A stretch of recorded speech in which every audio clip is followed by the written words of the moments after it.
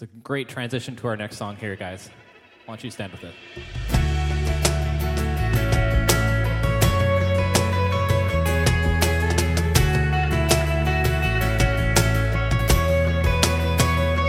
We make way for you, prepare a place for you.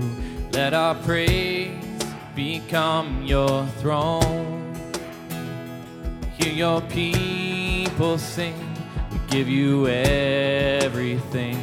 Jesus, all for you alone. All hail the King. All hail the Savior. Jesus, the Son of God. All hail his name. All hail his power. Before his feet we fall as we crown him Lord of all.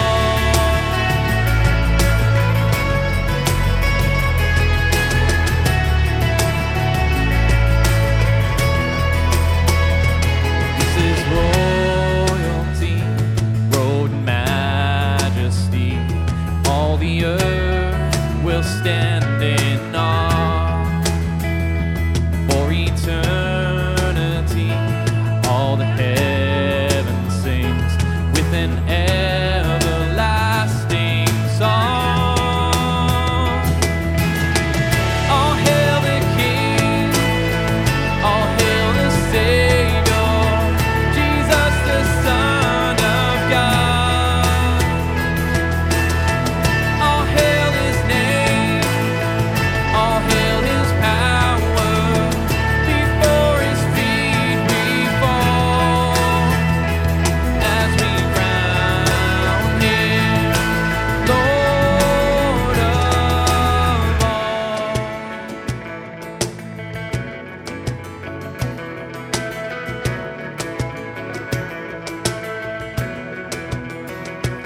Awake, my soul, and sing of him who died for me, and hail him as the matchless King through all eternity. Awake, my soul. Awake, my soul, and sing of him who died for me, and hail him as the matchless King through all eternity.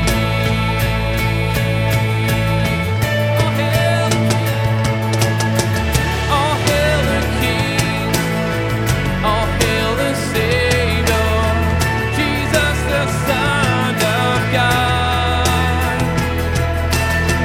All hail his name, all hail his power. Before his feet we fall. All hail the King, all hail the Savior, Jesus the Son of God. All hail his name, all hail his power. Before his feet we fall as we crown him Lord of all.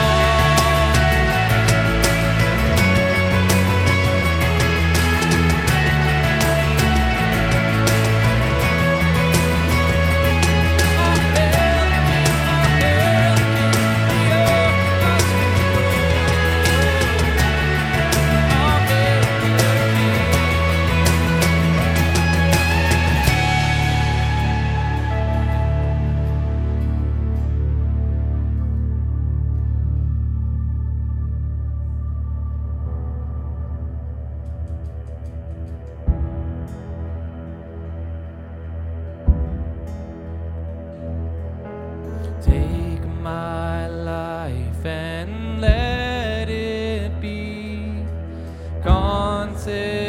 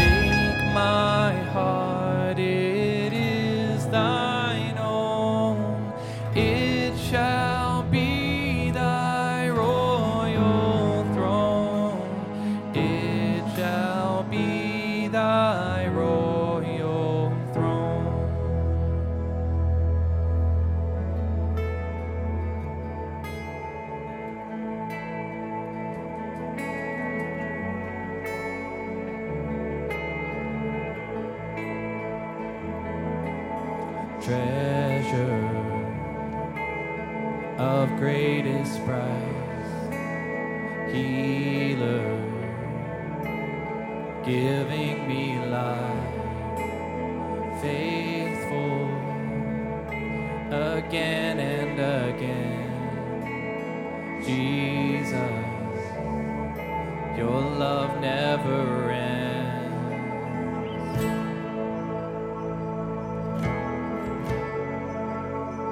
Your love never fails us, never fails us. Sovereign in all that you do, refuge, my hope is in you. Mighty, your enemies fall. Jesus, you reign over all. It's who you are. It's who you are. It's who you'll always be. Seeker, finding the lost, Savior, bearing my cross. Worthy, you're the Lamb who was slain. Jesus, great is your name. It's who you are. It's who you are. It's who you'll always be. We know that. It's who you are. It's who you are. It's who you'll always be. Jesus,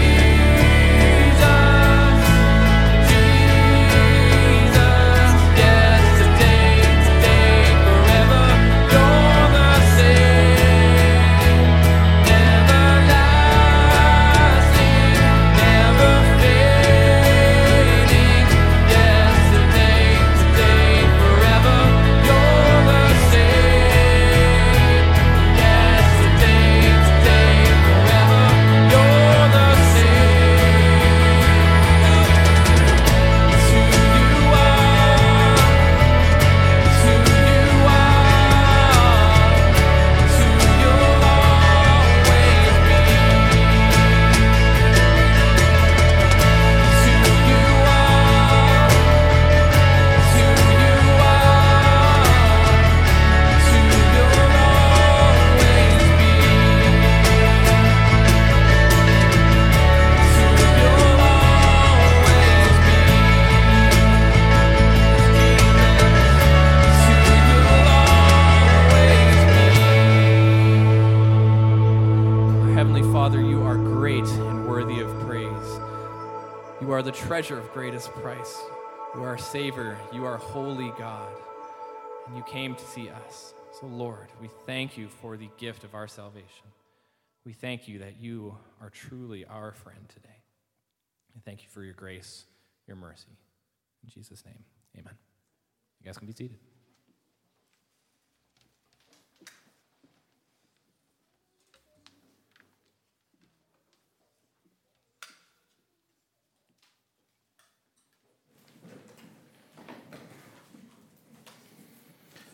Well, good morning, everyone. So good to see you here this morning on this beautiful summer day. My name is Quentin. I'm the pastor here. If you need a Bible in your hands, just slide your hand up. The ushers would love to bring you some. They got a whole stack. If you prefer to use a paper Bible, there you go. If you have a digital one, we'll let you use it for this Sunday only. All right. Now go ahead and take that as your own if you don't have a Bible. We want you to be in God's Word. We love God's Word. It is sufficient for us, and He teaches us by it. I want to thank you for visiting our church. If you're new here, we'll invite you to stay after and visit us with us. We always have treats and coffee. We'd love to get to know you. So stick around after, and we can tell you more about who we are. All right, well, last week we examined Psalm 23. We started in the first 4 verses. We're going to actually finish off the rest today. But there are 4 glorious verses. And I pray that you are walking away from God's word as it is taught, and as you open it, you're walking away from it differently. You're walking away from it changed, transformed. God's word is to equip you, to transform you, to change you into his image. The Holy Spirit uses it to conform you into the image of Christ. And so as you're here listening and as you're home studying, ask the Lord to be transforming you by his word. And so last week we looked at these 4 verses. And you know, we sometimes view our God only as holy, only as magnificent creator. And last week, we talked about how God is also our intimate shepherd. He is our intimate shepherd. And today we're going to be talking more about that, as God is our intimate friend as well.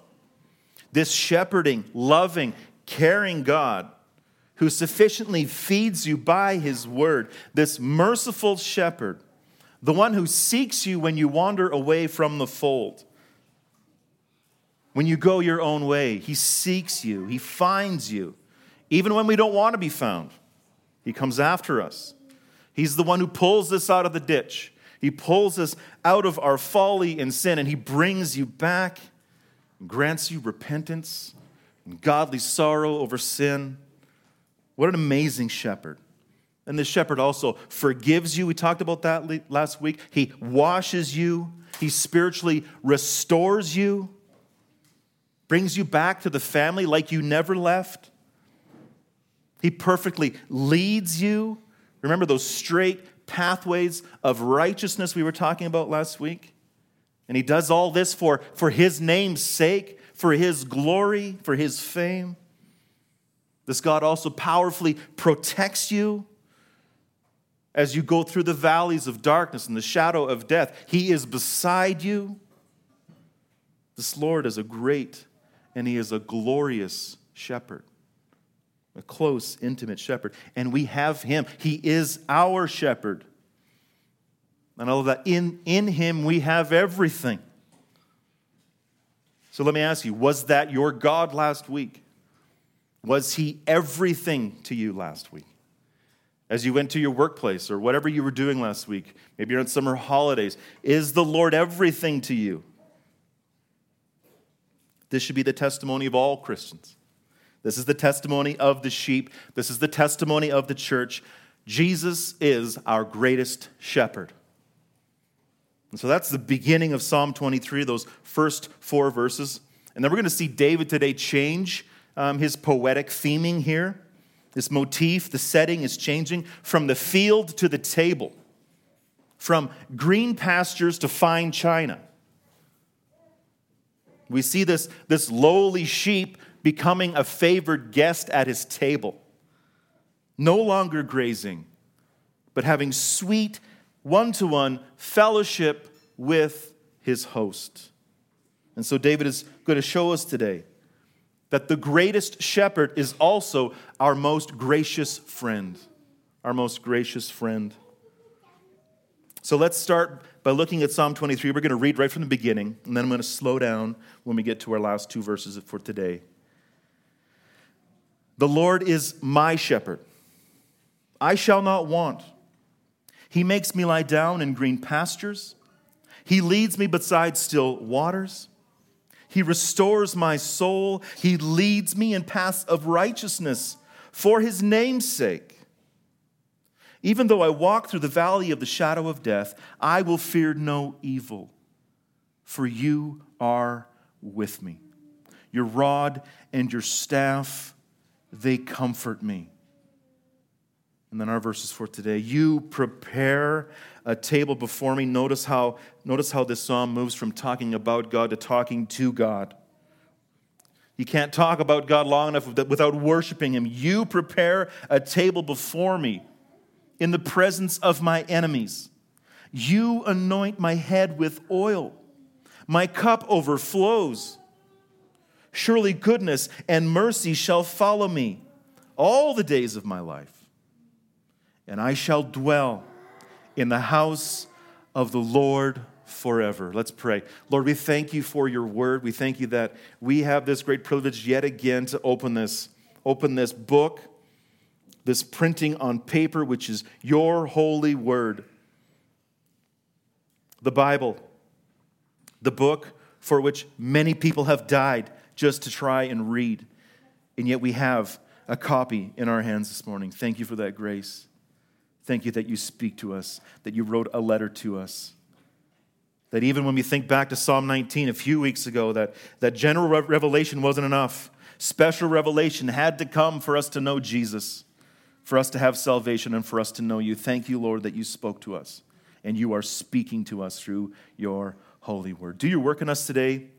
Holy Spirit, we ask you to be at work in our hearts, doing the role that you only do, illuminating this text to us, teaching us, convicting us, helping us pray, transforming our hearts, conforming us to the image of Christ. We pray for more of that today. And we pray ultimately that you will get all the glory that is due your name in this church, in this city, in this world. We pray in Christ's name. Amen. All right. I think I can hear myself on the speaker or something. Maybe not. Okay. So yes, we see David here casting his gaze upon the Lord again. So as we start here, let's look at the context of this psalm. We have King David. He is the author. Now remember that before he was king, what was David? He was a shepherd. He was a shepherd boy. He was the one who would spend his days and his nights in the sweat and the grime and the stink of the pasture. He would walk in the door smelling like the sheep that he tends to. He was also an errand boy for his brothers on the battlefield. He was also an unlikely hero. He was dismissed for being too young, for being too small. And yet through the power of the Lord, through him, he defeats Goliath of Gath with a single stone. Wow.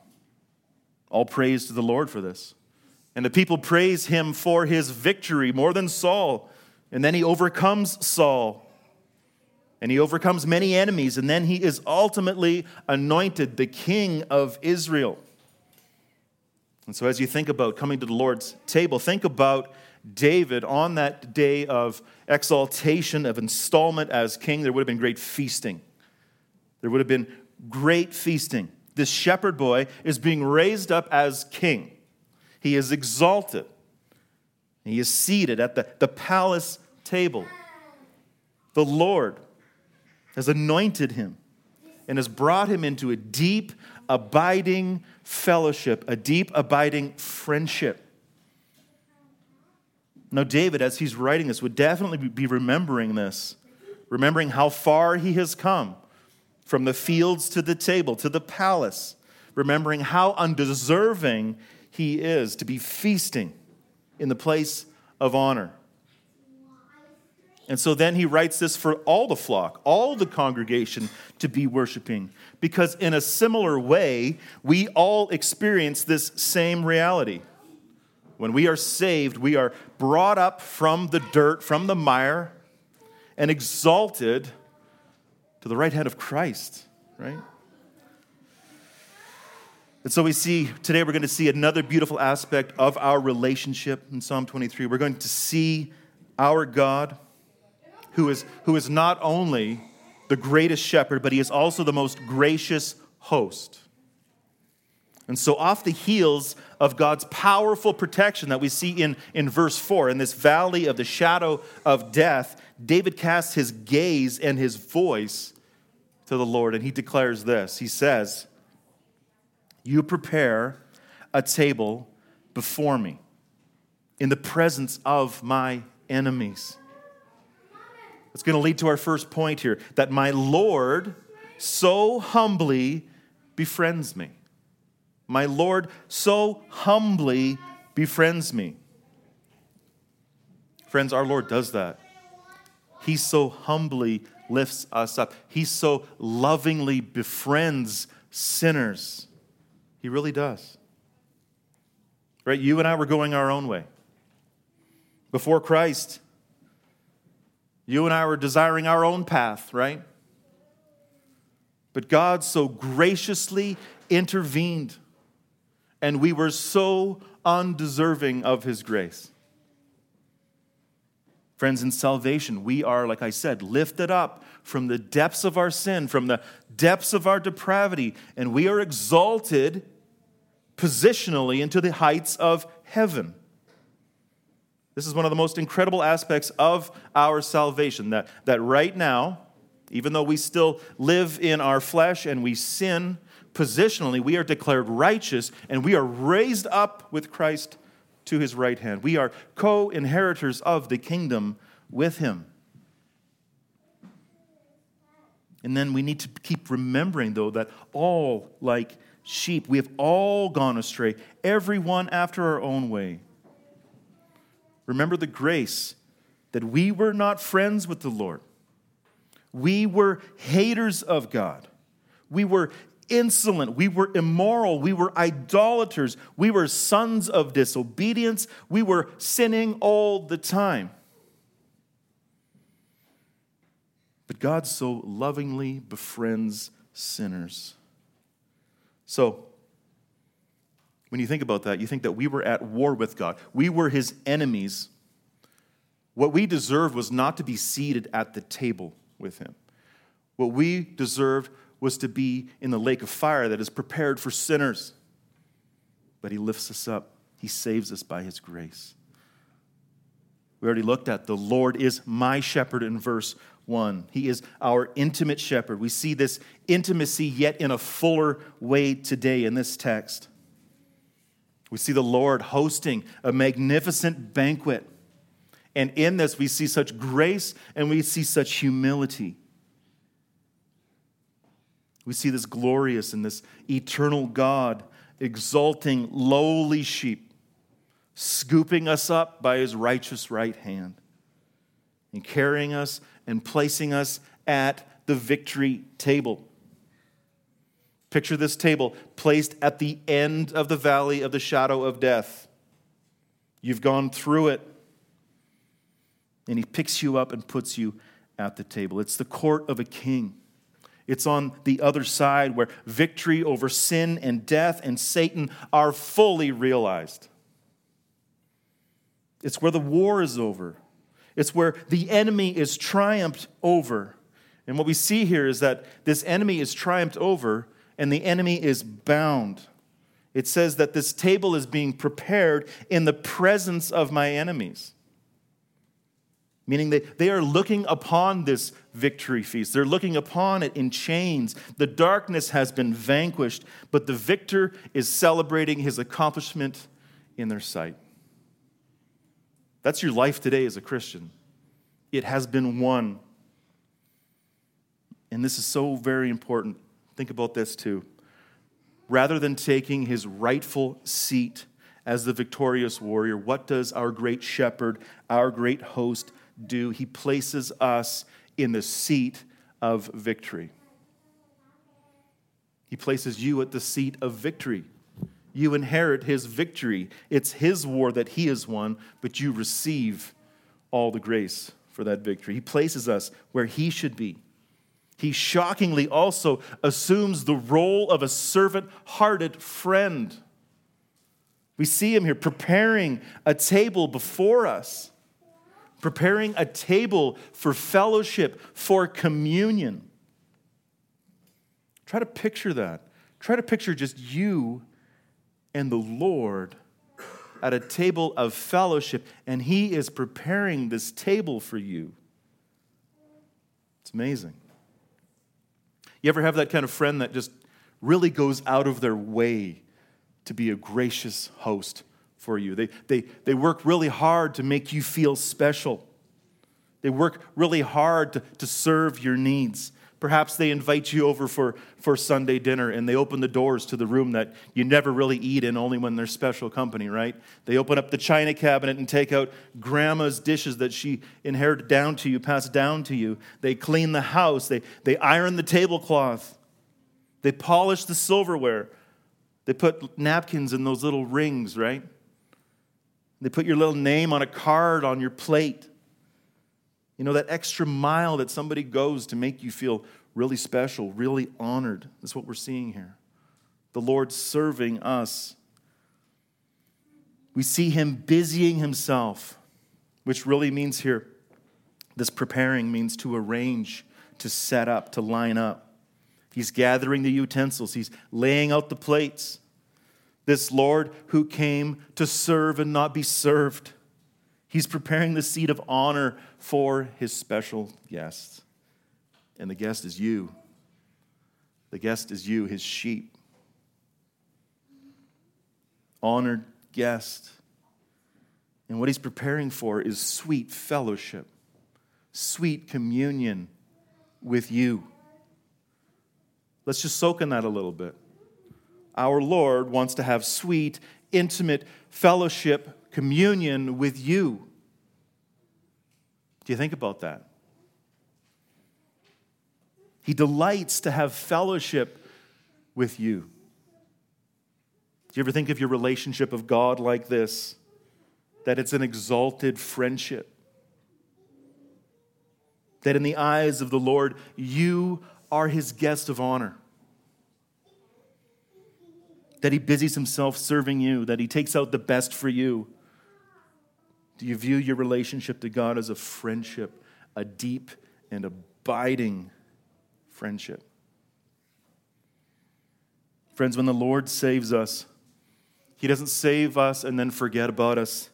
It's not like he rescues you from the destruction city and leaves you at the edge of the gate when he leaves, when you're in safety. He doesn't do that. He saves you to exalt you to his right hand, to seat you, to serve you, to have relationship with you, an eternal friendship with you.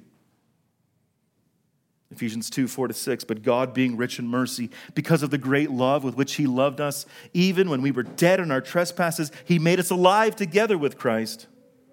By grace you have been saved, and raised us up with him, and seated us with him in the heavenly places in Christ Jesus. You know, sometimes we only think of our Lord in his extreme holiness, right? His extreme righteousness and justice. And those are all right. We need to be holding on to those things. Those things never change. But sometimes we don't think about him as our close confidant, our personal friend. Sometimes in our circles, right? Us who hold high the lordship of Christ, us who hold high his sovereignty, sometimes we can be cold to this tender friendship of the Lord. We forget that Scripture teaches us that he is our friend as well. James 2:23, speaking about Abraham. Abraham believed God, and it was counted to him as righteousness. We love that, right? Justification, declared righteous. We love that. But then what does James say? And he was called a friend of God. John 15, 13-15. Greater love has no one than this, that someone laid down his life for his friends. You are my friends if you do what I command you. No longer do I call you servants, for the servant does not know what his master is doing, but I have called you friends. For all that I have heard from my Father, I have made known to you. You are a friend of Jesus. He is your friend. Embrace that. View him that way. How many people feel unworthy to be called Jesus' friend? This kind of ebbs and flows in your life at times, right? To be honest, sometimes I feel unworthy to be called a friend of Christ. Sometimes I feel like a fraud. Sometimes I feel like an enemy. Sometimes I still feel guilty. Sometimes I feel like Jesus, he just couldn't be my personal friend. Oh, how we forget about the grace of our dearest friend, Christ Jesus, the one who would lay down his life for his friends. How quickly sometimes we relegate our position of salvation lower than it really is in the eyes of the Lord. Friends, in Christ, we are so humbly exalted above what we deserve. This is what grace is. Grace is giving you what you don't deserve. Don't let the fact that you don't deserve it keep you from relishing in the reality of your position as a friend of Jesus Christ. Embrace that friendship. You're no longer guilty. You're no longer an enemy.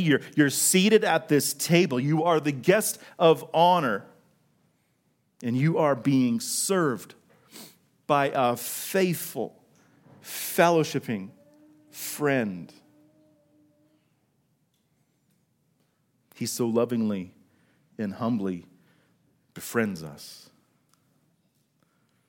And so then we see this as our friend Christ Jesus is pursuing us in deep personal communion, this rich fellowship.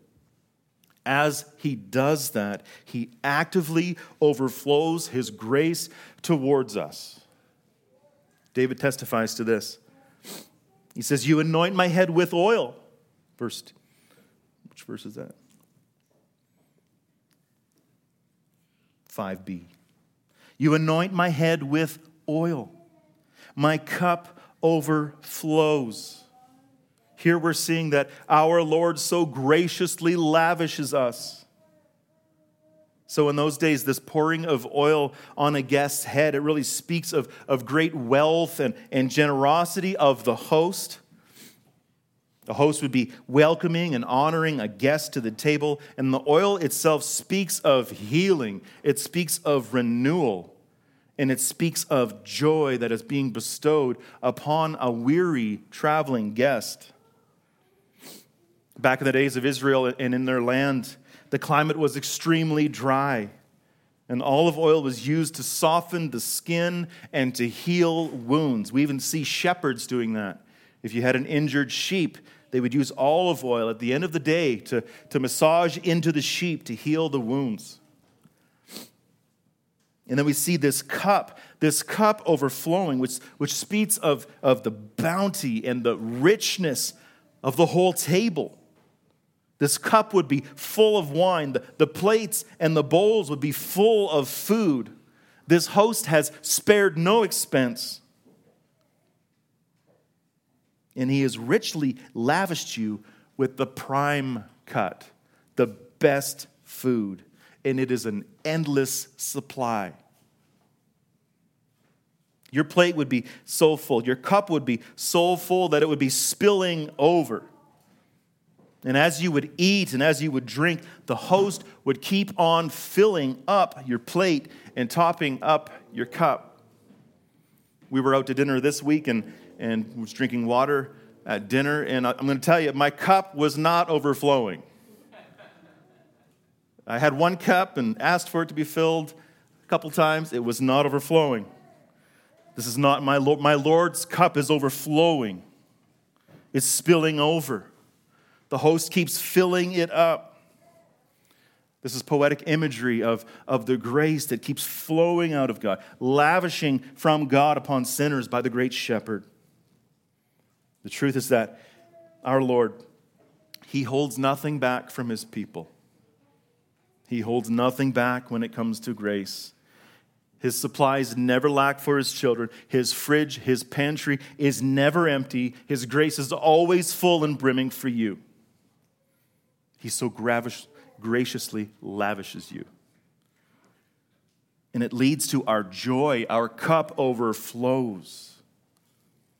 So friends, the only place that you are going to find true and lasting joy and satisfaction is in the great host, Jesus Christ alone. You're not going to find it anywhere else. You're going to find it at the seat of the table as you commune with the Lord face to face, communing with him, listening to him by his word, speaking back to him in prayer. That's communion. Do you believe that? Do you believe in this God who so graciously lavishes you? Do you believe that you and every person who has ever existed in this world has been designed by God specifically to have your fullest joy and satisfaction met in Christ Jesus alone? That is the truth. Nothing else will satisfy. We so run to everything else in this world. right? We run to everything else, looking for satisfaction. Even as Christians, we're looking to the temptations of this world to satisfy us. And we're looking to the riches that are here, the abundance of here. The problem is that the riches and the beauty of this world will never satisfy. You just need to go talk to a multimillionaire, billionaire. They never get to a place of arrival. They never get to a place of, hey, this is where we need to be. We don't need any more. You speak to some of the greatest millionaires out there, some of the oil tycoons of the 60s, and there was always more want and want and want. There is more things to buy in this world at all times, right? There is more things to chase in this world, and we're constantly going after them. But the problem is that they will never satisfy when we have a God, a shepherd who holds nothing back, and he is full of grace for us, which leads to our everlasting joy. The table's always full. Your cup is always overflowing. You are always refreshed in Jesus. Ephesians 1:3 tells us about the riches and the blessing that we receive in Christ Jesus. Blessed be the God, the Father of our Lord Jesus Christ, who has blessed us in Christ with every spiritual blessing in the heavenly places. Not some of the spiritual blessings, every spiritual blessing in the heavenly places. Ephesians 1:7-8. In him we have redemption through his blood, the forgiveness of our trespasses, according to the what? The riches of his grace, which he lavished upon us in all wisdom and insight. So I don't know where you are today with your joy and your satisfaction. I don't know where you are in your head and in your heart and in your soul when it comes to your spiritual condition. Maybe today you're struggling to be happy. You're struggling to find joy. You're struggling with contentment. Maybe joy is just something that is just unattainable. And I get it, life gets hard. Life is challenging. Life brings sickness. It brings pain and death and brokenness. We still deal with the darkness here. Sometimes our eyes are so clouded with this place, we can't see this grace. We have no lasting joy because we're filling our cups of satisfaction with the things of this world. Sometimes we can't see beyond the temporary. Friends, the older that I get in the faith, the emptiness of this world is becoming clearer and clearer. I don't know if you're experiencing that. The things of this world become that much more empty. It's true. You know, our young people, they're going to have a harder time understanding this because they haven't really been through a lot of hard things yet. There's a lot of things ahead of them that they want to taste and try out. Sometimes it seems like following this book is going to diminish my joy, right? The things that I want to do, the things that you're holding back from me. Once I get from underneath my parents' wings, I'm just going to get at it. I'm going to try all the things of this world. I'm just going to say to you, don't believe the lies. Don't believe the lie from Satan that that's going to bring you joy and satisfaction. It's only found here. It's found in the grace at the table of the Lord Jesus Christ. God's cup, his table is overflowing for you, right? Only he can fully satisfy. So for us who are here this morning, let us feast upon him. Let us know him. Let us receive that abundance of joy that can only come from him. Actively pursue him at his table. I don't know if you ever have lunch or coffee with somebody and they've got their phone out and they're talking with you, but they're kind of looking past you at times, or they're checking the phone all the time. They're really not there, right? That's not the God you have. When you have God at the table with you, he is fully engaged. He is never distracted. And who here thinks God's a little busy? Right? He gives you his full attention. So embrace that, pursue him, pursue that communion, receive that gracious joy that only comes from him. And next we see he so mercifully blesses us. Our Lord so mercifully blesses us Verse 6, surely goodness and mercy shall follow me all the days of my life.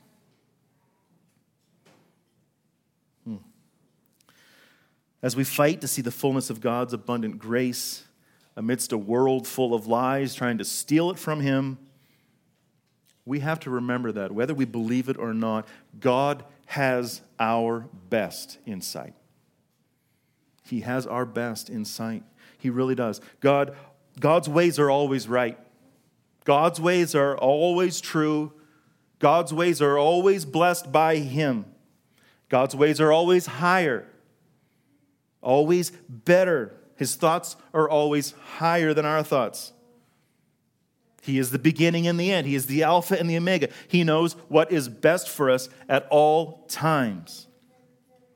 When we are saved from our sin and we are in the fold of God's care and His protection, your promise is this: surely goodness and mercy will follow you for your whole life.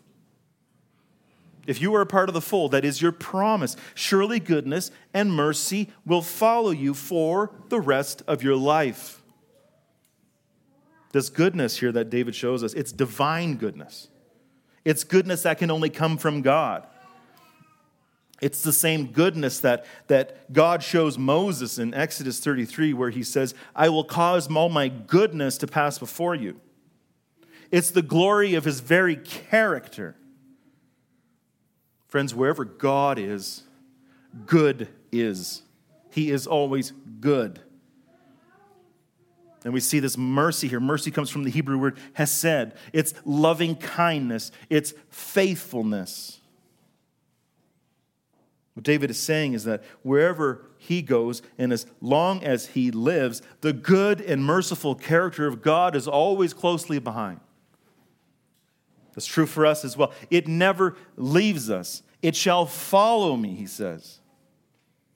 This reminds me of looking in the rearview mirror of my truck or my car. You know, we don't often know where we're going in this life. We'd love to know what God's will is for our life. We're looking forward out the window. It's not until we look in the rearview mirror we see where we've come from. We see the gracious, good hand of God as He has been leading us, even through the valley of the shadow of death. Roads that have led us through storms or dangerous places or emptiness or sadness. Look back in the rearview mirror. See God's good and gracious hand. His goodness is always towards His children. Romans 8:28.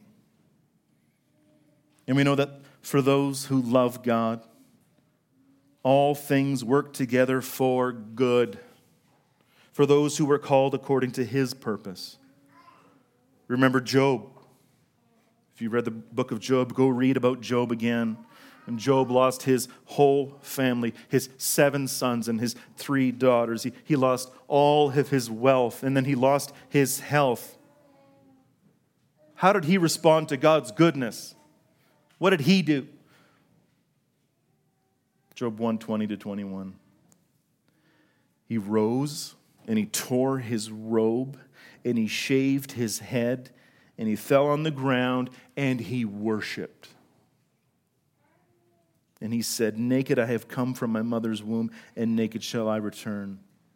The Lord gave, and the Lord has taken away. Blessed be the name of the Lord. Blessed be the name of the Lord. God's ways are always good. In the middle of the battle, it doesn't seem like His ways are always good. You may not readily see His goodness shining through. In our house, we have a sign at the bottom of our stairway. It says, God is good all the time. And it's just this great reminder when you get up in the morning, God is always good. We need to hear that. And He has my best interest, which is His will in mind. His time, His will, His way. His love is always brimming with mercy, even through the driest seasons of life. He so mercifully blesses us. And it doesn't end here, folks. It continues perfectly for all eternity.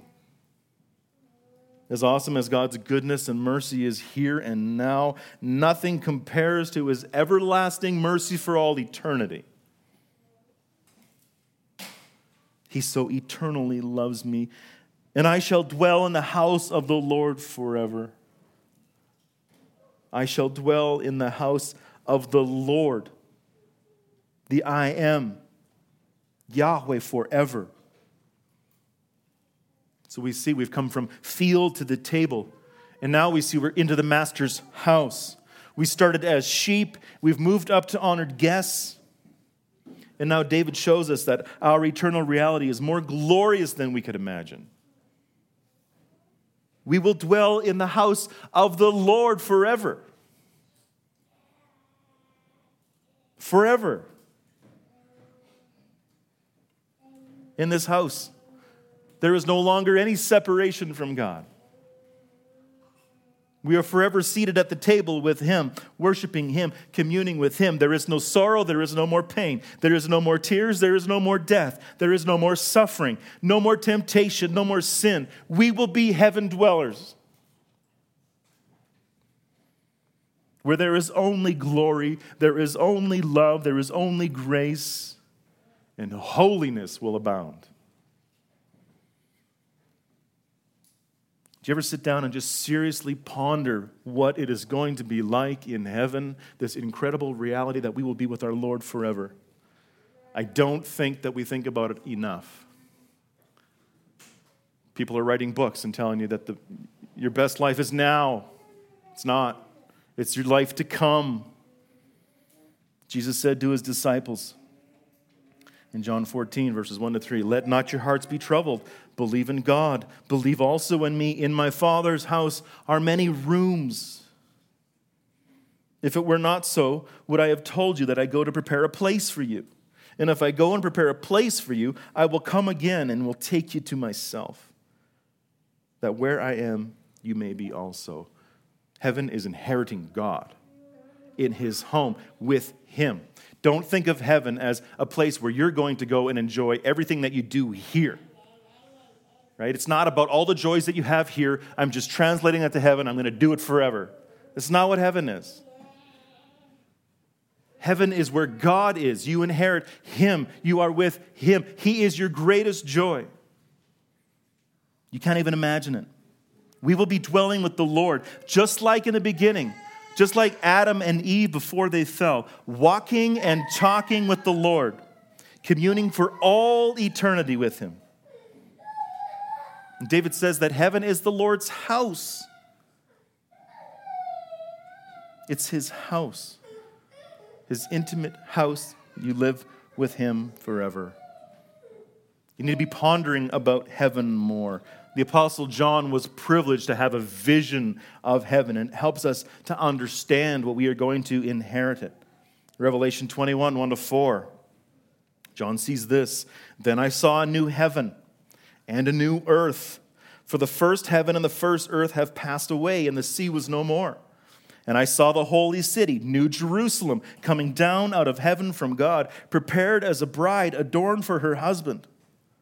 And I heard a loud voice from the throne saying, 'Behold, the dwelling place of God is with man.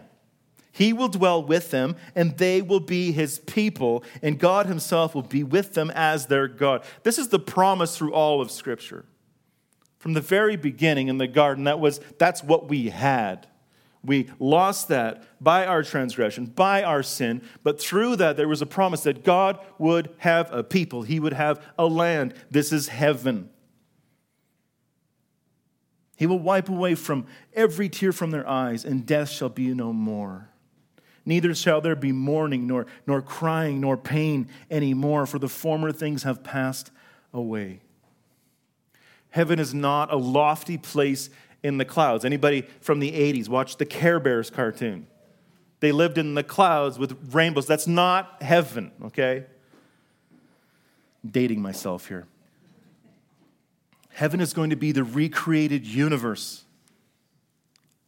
And there will be a city, the New Jerusalem, the very place where God is. It's the place where His glory will reside. I love this. There's no need for sun and moon and stars because the glory of God is at the center. This New Jerusalem is going to be this golden cube city filled with brilliant, costly stones, crystal clear jasper. And at the center of the city, there is the garden. There is the tree. There is the river flowing out from it. Revelations 22, 1-2. Then the angel showed me the river of the water of life, bright as crystal, flowing from the throne of God and of the Lamb, through the middle of the street of the city also, on either side of the river. The tree of life with its 12 kinds of fruit, yielding its fruit each month. The leaves of the tree were for the healing of the nations.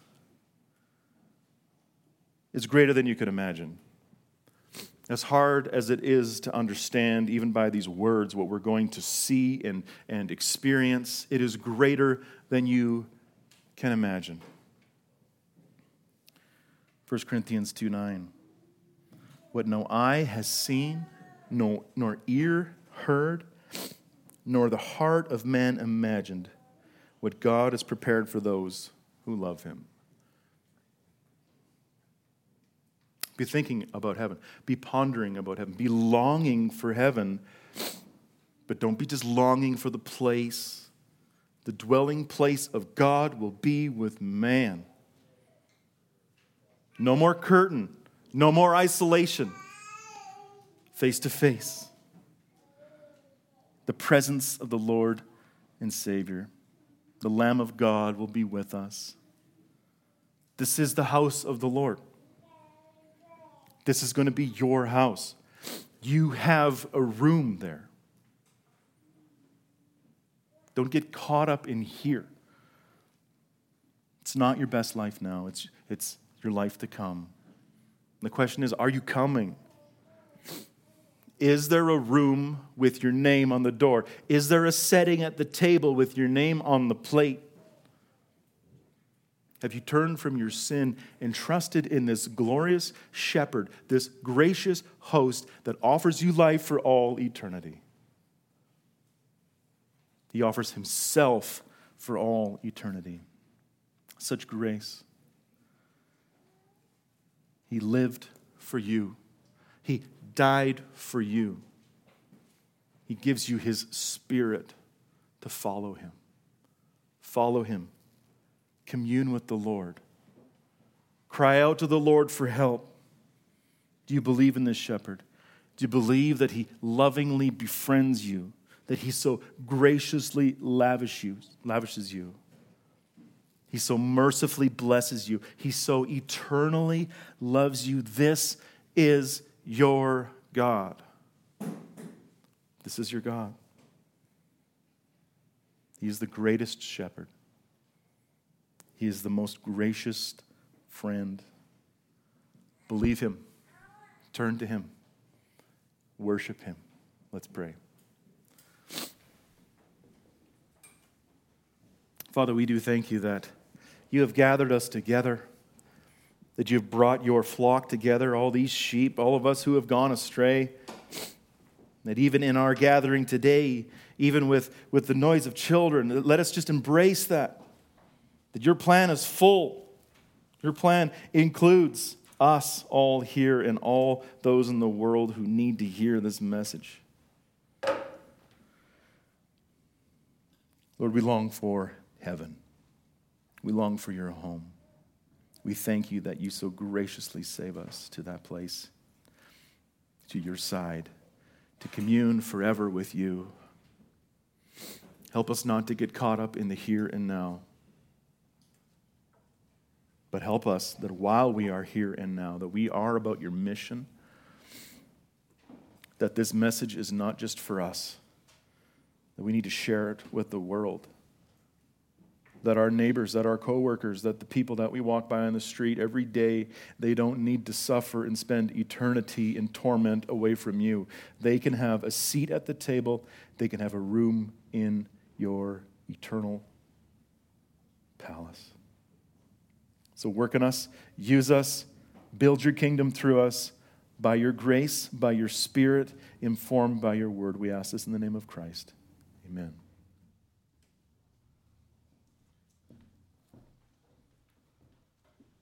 You guys stand with our final song.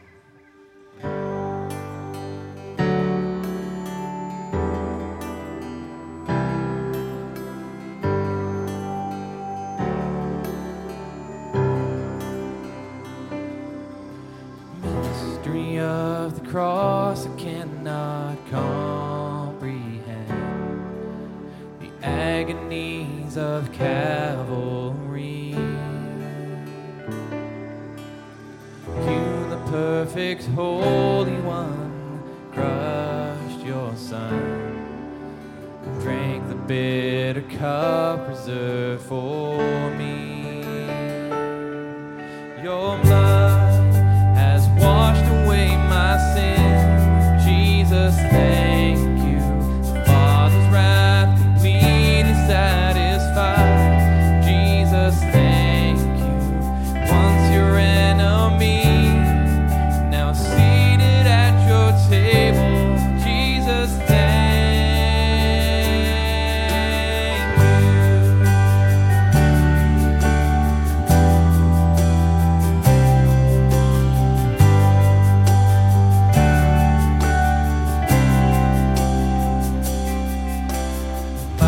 perfect sacrifice, I've been brought near. Your enemy, you've made your friend.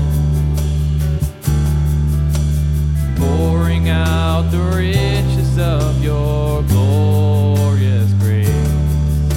Your mercy and your kindness have no end. Your blood has washed away my sin. Jesus, thank you. Father's wrath completely satisfied. Jesus, thank you. Once your enemy, now seated at your table. Jesus, thank you.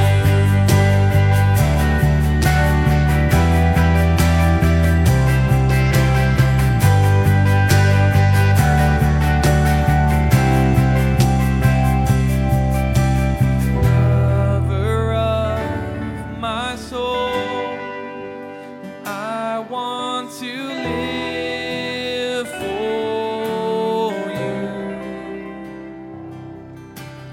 Lover of my soul, I want to live for you. Sing it again. Lover of my soul, I want to live for you. Yes, lover of my soul, I want to live for you. Your blood has washed away my sin. Jesus, thank you. Father's wrath completely satisfied. Jesus, thank you. Your blood has washed away my sin. Jesus, thank you. Father's wrath completely satisfied. Jesus, thank you. Once your enemy, now seated at your table. Jesus, thank you.